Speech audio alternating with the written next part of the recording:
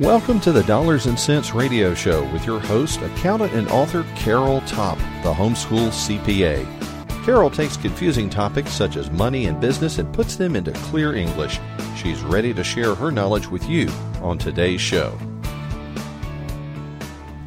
Well, hi everyone. This is Carol Topp from homeschoolcpa.com, and welcome to the Homeschool Leader podcast here at the Ultimate Homeschool Radio Network. I recorded a webinar back in June, on June 1st, 2020, and this is now being recorded in September, 3 months later. The webinar was designed for homeschool leaders who were in a very difficult position trying to make decisions about their future, the future of the programs and the groups they led in light of the COVID-19 pandemic. A lot of things had changed for homeschool groups. They couldn't figure out if they would be allowed to meet in their buildings or if they had some certain health requirements, social distancing, mask wearing, sanitization, things like that.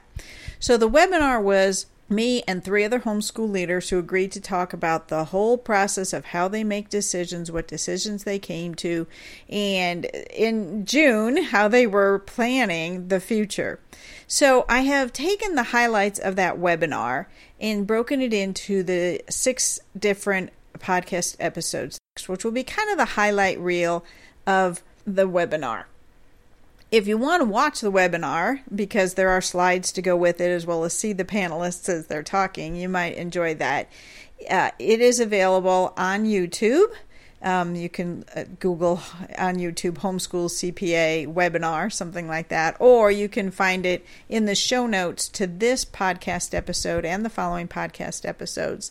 And you can always find the show notes over at homeschoolcpa.com/podcast, and then look for podcast numbers 197 through 202, and you will find the show notes there.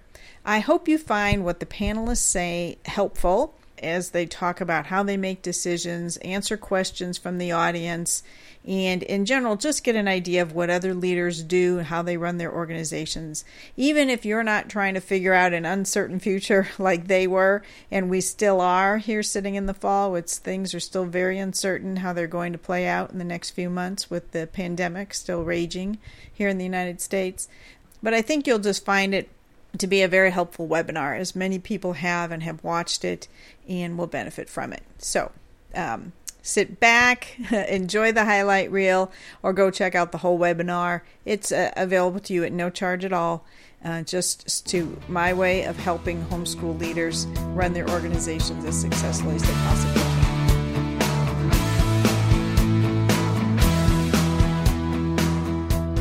Let's go on and talk a little bit about some tools that maybe your group can use for planning, although the panel has already shared some great tools like bringing in expert advice and trying to reach consensus and listening to everybody's views and things like that. When we're faced with the unknown, it's usually helpful to draw up different scenarios, and your board might draw up a best case, a worst case, and a most likely case, although like Amanda Campbell in Rhode Island was saying, we really don't know yet what we're facing. Or you might just want to say option 1, option 2, option 3, whatever you want to call those things, but come up with different options.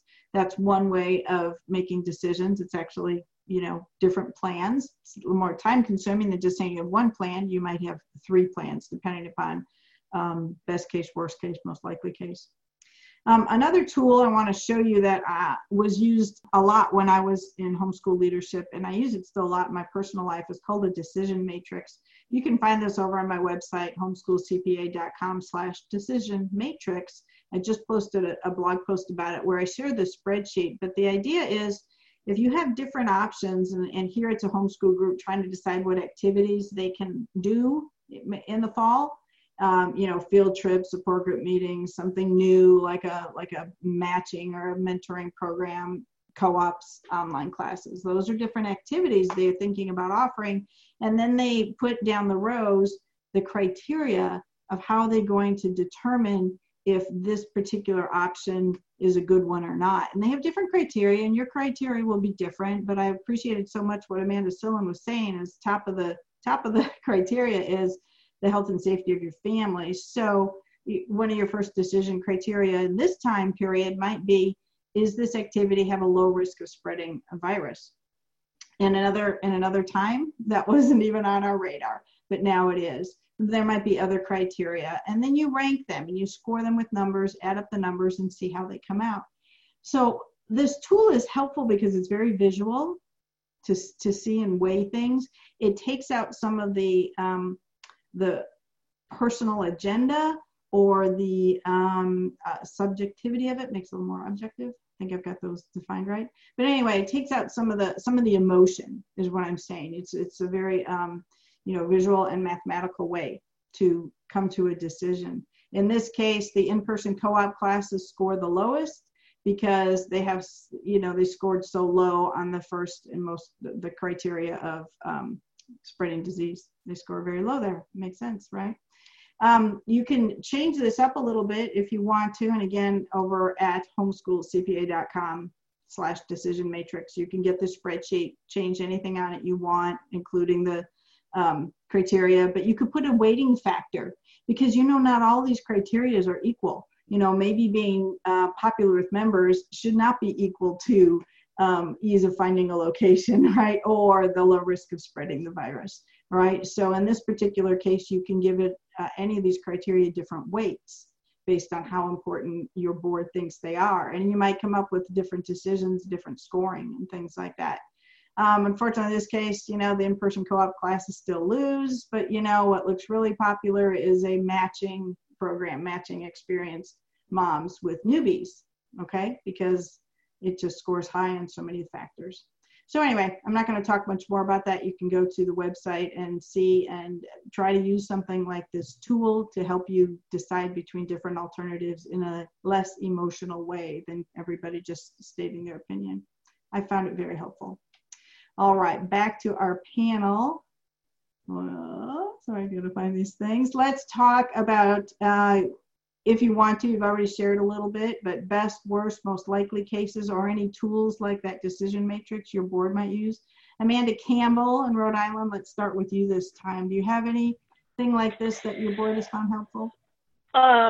It's funny, when you first published this the other day, one of my board members who isn't very into numbers and charting shared it with all of us, and another one who is was like, oh, I love these. So we'll use it. I mean, I have an engineering background. That's why. That's the engineer in me coming out. So it's fun. So it gets used in our board. Some people have more value for it than others, but those sorts of things do get used. And that's what's really cool about having a board of really diverse women, is that we each bring something really different and help each other see things differently, which is cool. Best, worst, middle, I don't know, a miracle is the best. And poof, somebody has a magic wand. I don't know. Best case would, I don't know how it could ever be possible, but would be to go right back to last year was our biggest, most productive year. We were running 4 co-ops in 4 locations. Like we named them as campuses, like with different places with very different themes, and really successful performing arts program for the first time. So that would be lovely to have again.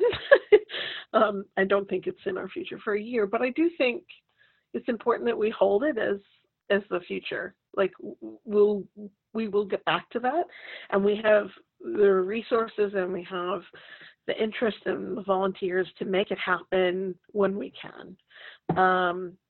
We spent the last 2 years both financially and energetically putting a lot into building an amazing preschool program. We've had a very big surge in never want a school families who, when they have 3-year-olds, are clear that they want to homeschool. And so we sort of invested in that, and that we've been talking about is one of the things that we really have to sort of put away. This goes to your point earlier, Carol, about it's okay to not be able to meet everyone's needs. I have an almost 5-year-old, and watching over the last 3 months little kids try to connect over Zoom. First it's cute, and then it's not, and then they just don't want to engage. They're not capable, really. And so yeah, it's sad to say, oh, we have these families who either it's like mine, who's the youngest, or, and you know, the stuff for the bigger ones, or they're new members who really want to be active and involved in a lot of energy, that we're just not going to be able to meet their needs for a little while, but that'll change. So worst case is nothing happens. And I mean, the truth is that could be our reality. We could make the decision, and we've been tossing around, what if we have no in-person programming till the new year? The facilities that we mostly rent are Boys and Girls Clubs, so they will probably be used as secondary childcare. The school year might not fully open in the fall. And so the places that we rent are going to become backups to the school.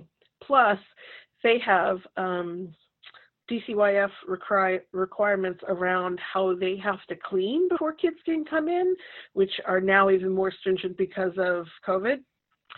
So they don't look really possible. So we've been talking about, well, okay, this is more of the likely category. What if we do some outside, everybody gets their picnic blanket 8 feet away from each other, you got your masks on, and we play charades? I don't know, right? Like something connect. And, you know, that's a likely thing, but we still get stuck with things like the number of people who can gather in one space, and also bathroom facilities. How do we manage that? So I think, you know, that's our, like, best case is magic. Worst case is, and I say worst case is nothing, but it's not really nothing, because if we choose that, if that's the route we go, we will do other things. We will find ways to connect more virtually. And we talk about that a lot too. You know, we don't want to put our energy or our efforts into becoming something else like OutSchool. We don't have to spend our time or technology to do that. But to meet the real needs of both our mission and our members is how do we help families connect and meaningfully connect during a time where there's no other way to connect. And we've been talking about small pods too in that likely category, is how do we, this sounds a little silly, but I don't know how else to say. We're talking about how do we be like Match.com for our families? Like how do we help our families find other similar families who then can trust each other for, let's say, 3 months to only meet with themselves? Sort of like expanding your quarantine circle a little bit, right? Mm-hmm. So that's one of the likelies that we talk about as well. So we wouldn't necessarily be hosting or putting them under our umbrella to meet, but if we can help our families connect and meet their needs in that way, those are also some of our likely middle ground ideas and things we're talking about. Thank you. Thanks for sharing. That's a lot of food for thought. Angela Taylor in Texas, talk to us about maybe some of the scenarios you've talked through, and maybe some tools you use for planning if you have them on your board. Yes. Well, I'm just going to jump right to most likely, because most likely it's what's going to happen. Most likely we're going to just have classes as normal. It'll just have lower attendance, and we're going to have to focus really hard on cleaning protocols and just good hygiene, really, at our co-op. That's what's most likely going to happen as far as us meeting together in the fall. Some of the planning tools that we're kind of putting together just in case there's a worst case scenario, but also that will just kind of set us up for future success, is we applied to be able to have the Google Education Suite, the G Suite for education. So we've got that set up because that was something we didn't have before going into this. We had always used Zoom because we have online classes apart from our regular co-op days. So we set that up so that there's just a easy way for everybody to communicate in one place, because that was something that we weren't prepared for before. We had teachers who were doing a great job communicating as much as they could, but they were communicating all over the place. It was like Facebook message or email or to the website or just all over, and parents were really having a difficult time keeping up with the communication. So we'll have that set in place for the fall where everything is in one place. Other than that, like I said, we'll continue with Zoom, worst case scenario, or even so. One of the things that we are doing is that because we put in a stricter sick policy than what we've had in the past, we're going to ask our teachers in our core classes to live Zoom their classes in class as the day is happening, just for our core classes. So that way parents don't feel like they have to send their kids sick, or they send them because they just really need to get that geometry class in, and they don't want their kids to fall behind. They'll be able to watch the class from home. So we're going to try that, see if it works, and revise if it doesn't. But that's great. Thanks for sharing that. Amanda Sillen, what would you like to encourage leaders with about how you make up scenarios? Yeah. So, best case is probably not going to happen. Worst case is probably not going to happen. So what's most likely? And we just really looked at trying to accommodate. This is going to be around for a little while. And we want to make sure that we're doing what we can to keep everybody safe and healthy. We did look at the Ohio guidance. I saw a comment by Darren Jones of HSLDA, so I was super happy to see that, about the Ohio guidelines, and basically just asking about, what they said. I would be happy to send him a copy of them so he can give me his perspective on it. But I'm pretty sure that Ohio is exempt as religious groups and entities. It specifically says religious groups and entities. So that's one of the things that we use as our planning tools, was that guidance from the state of Ohio. And from the CDC with our school nurse, that was something that we used. For us, that really does look, a lot like Texas. We're doing more frequent cleanings. We're doing smaller classroom sizes. We did have to look again at our policy on illness, and there are a couple extra things that is being recommended in Ohio, as far as like asking if people have a fever or things like that, or if you've had a fever, asking people to affirm that they haven't traveled out of the state, things like that. And then we had to write a policy about refunds, because if you get halfway through a semester and we have to stop classes, when would we refund and when would we not refund, and what does that look like? So we really just kind of had to consider all of those different aspects.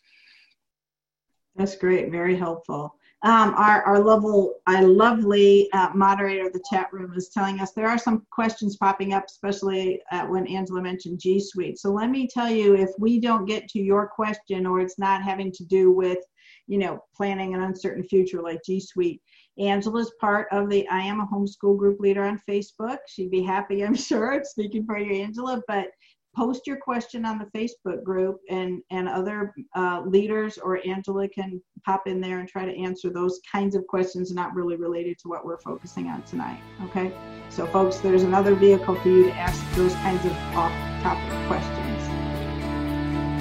Thank you for joining the Dollars and Cents Radio Show with Carol Topp here at the Ultimate Homeschool Radio Network. For more helpful information, visit Carol at her website, homeschoolcpa.com.